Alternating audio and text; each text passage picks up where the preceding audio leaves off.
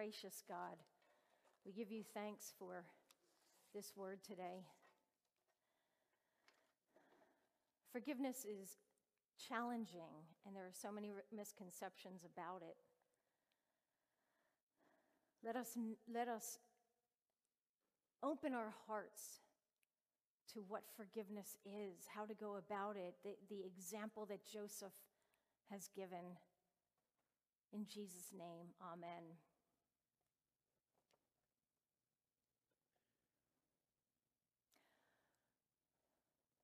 Sean was a good friend of ours a good friend of Mike's and mine for many, many years. I actually met Sean because he was dating a roommate I had, and this was back in the 80s. And wonderful guy.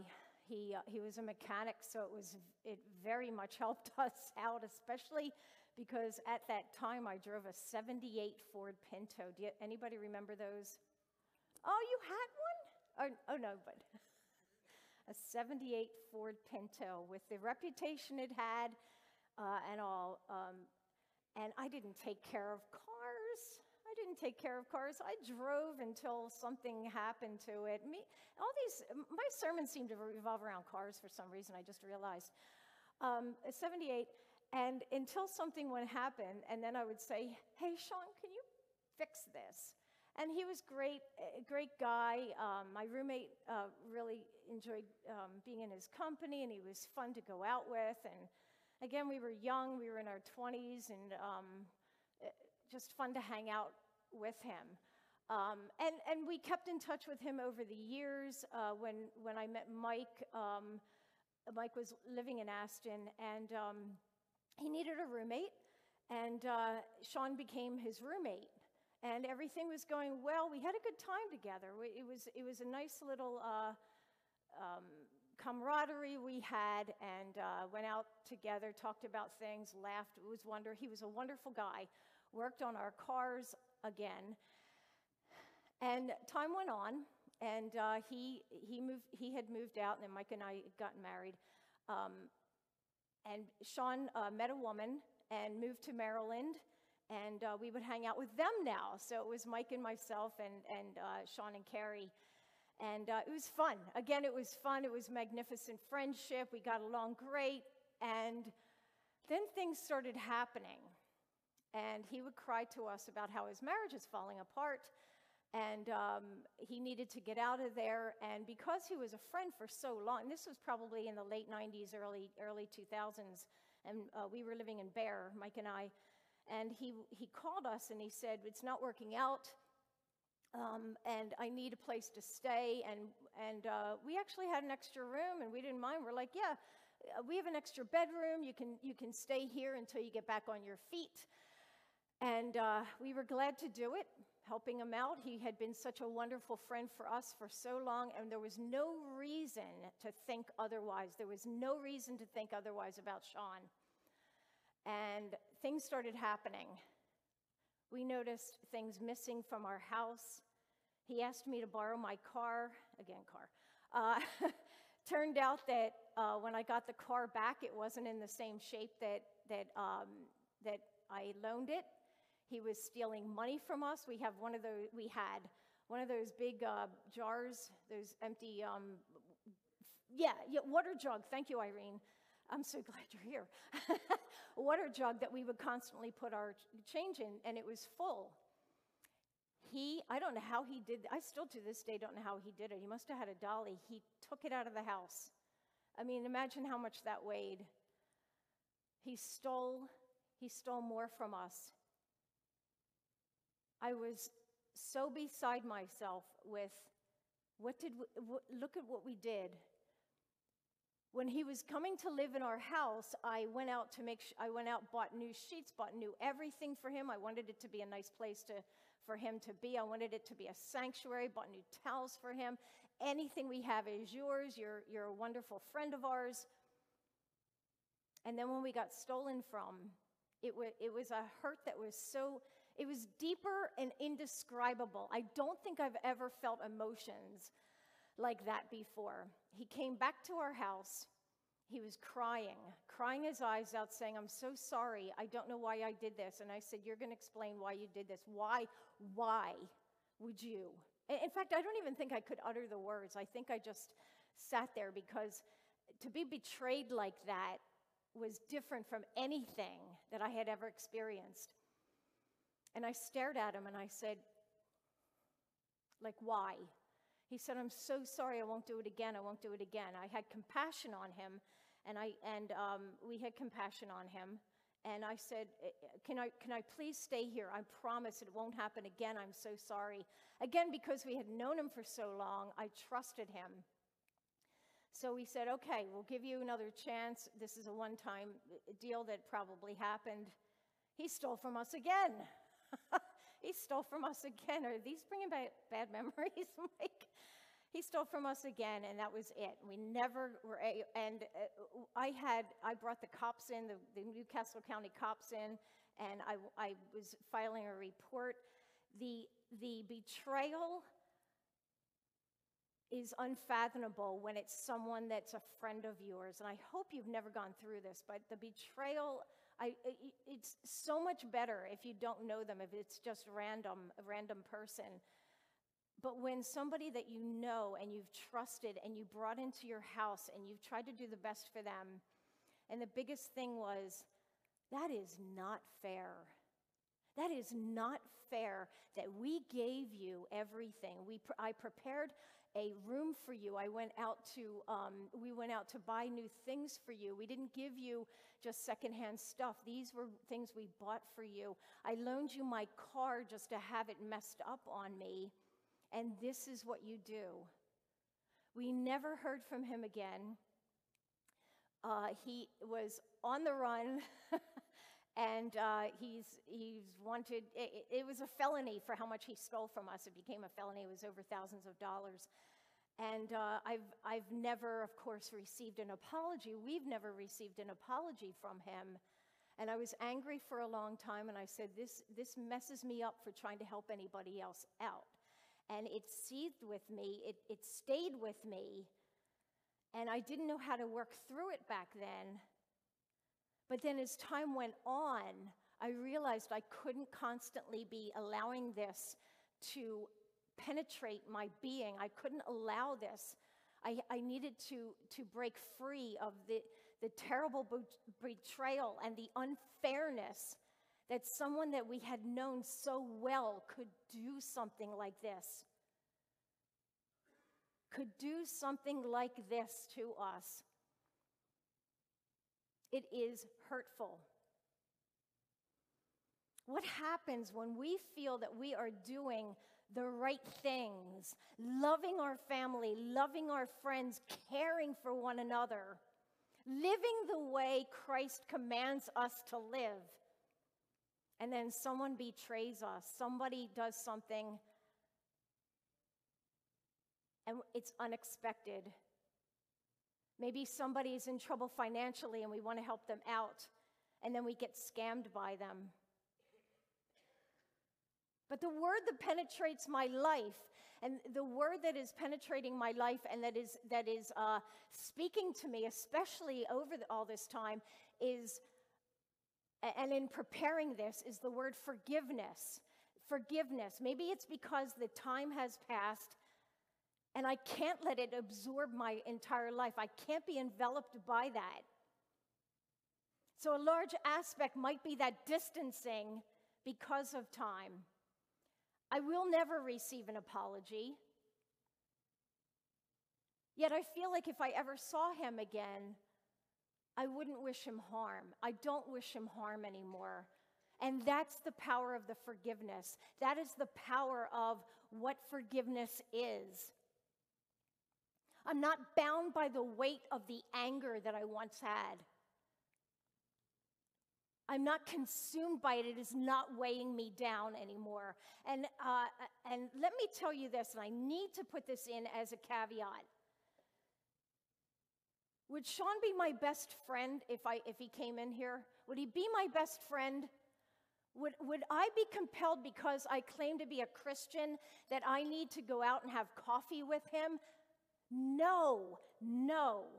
but I wish him no harm. And that's the difference. We were having a little conversation, Peggy and I back there, and we were talking about what is forgiveness? Where do we draw the line with boundaries with this? So this is a segment in my sermon that I need to address, and I feel it's important because I keep hearing this over and over again, but I'm not a Christian if I don't do this. But I'm not a Christian if I don't allow them, if I'm not accepting them back in my life and allowing my boundaries to be crossed, because they have shown me before that they will hurt me and that they are toxic in my life. I wish you well, but I have learned from that experience. I wish you well, and I have forgiven you. But I am learning from that experience, and I will not be a doormat. I wish you no harm, but I do not seek vengeance for this. I am not out to see that you are hurt just as much as I am. Forgiveness is getting rid of that weight, getting rid of the weight that is upon you because you've been betrayed. Imagine how Joseph feels. His 10 brothers want to kill him. He's the favored child. And his 10 brothers want to kill him. They throw him in a pit, and then they say, better yet, let's sell him into slavery, which was awful. So selling him into Egyptian slavery, and now he's spending time there. And he's never getting an apology for that. He's living the life now. Could I wallow in that forgiveness? But I did in the beginning. Could I wallow in the unfairness of it, which I did in the beginning? But our almighty, sustaining creator God has exalted me to a place where I can use these experiences to help others and to show the good news of Jesus Christ, no matter what. I've been hurt by other people before. I've been hurt by family members deeply. And I wish them no harm, but I will not become your best friend. I will not be their best friend. I will not be going out for coffee with them. I know my boundaries, and it has taken me a long time to learn that. But I have forgiven them. Because my focus now is how I can use these experiences to bring the good news of Christ, to say, you're in the same situation as me. I can tell you how we can be together in this. You're going through that same experience. I did too. It helps one another when we are able to share those experiences and how we have forgiven, how we have allowed God to penetrate our lives, to sustain us through these hurts. It is not easy, my fellow human beings. And I emphasize human beings because we are human beings and we have feelings and we get hurt. And we say, oh, I can't forgive that person ever. You know what? Forgiveness is a process. Forgiveness is a process. It's not a one and done. If it was one and done, I'd be in big trouble because it has taken me time to work through forgiving, to work through someone we thought was a good friend of ours and who did this to us. It took time. But I'm not bound by the weight anymore because I'm focused on my Lord, my Creator, and my Sustainer. It's a process to forgive. And I know many of you in here that I've spoken to, I don't know how to do this because I'm a Christian and I don't know how to forgive because I can't forget what happened. You don't have to forget, but you wish them no ill. You wish them no harm. But you stay with your boundaries. Joseph forgave his brothers for putting him in the pit and selling him to the slave traders. God used him. He speaks about this in the word that Irene brought us this morning, how God used him. Joseph says to his brothers, "Come close to me." When they had done so, "I am your brother, the one you sold into Egypt. Do not be distressed. Do not be angry for selling me here, because it was to save the lives that God sent me ahead of you." The famine, he's able to feed people now. For 2 years there was famine in the land, and for the next 5 there will be no plowing and reaping. But God sent me ahead of you to preserve you for the remnant on earth, and to save your lives by a great deliverance. So it was him that sent me here. It was God that sent me here. He made me father to Pharaoh, lord of his entire household, the ruler of all Egypt. God has exalted me. God has placed me in a position where I'm able to extend the good news of Jesus Christ through all that hurt, through all that forgiveness, the process of forgiving, for wishing no harm. I'm in a place now, because back then I wondered, what is the meaning of this? What is the meaning of this person doing this to us when we shared a home, when we shared everything with him? What is the meaning of this? And the meaning is that I'm able to relate to those going through a similar situation. I'm not able to relate to everybody's situation on a personal level, but these are the levels that hurt, that betrayal of someone you know so well, that I'm able to relate, and I feel exalted to the point where it is meaningful, because God wastes nothing. He did not waste this experience. He did not waste it.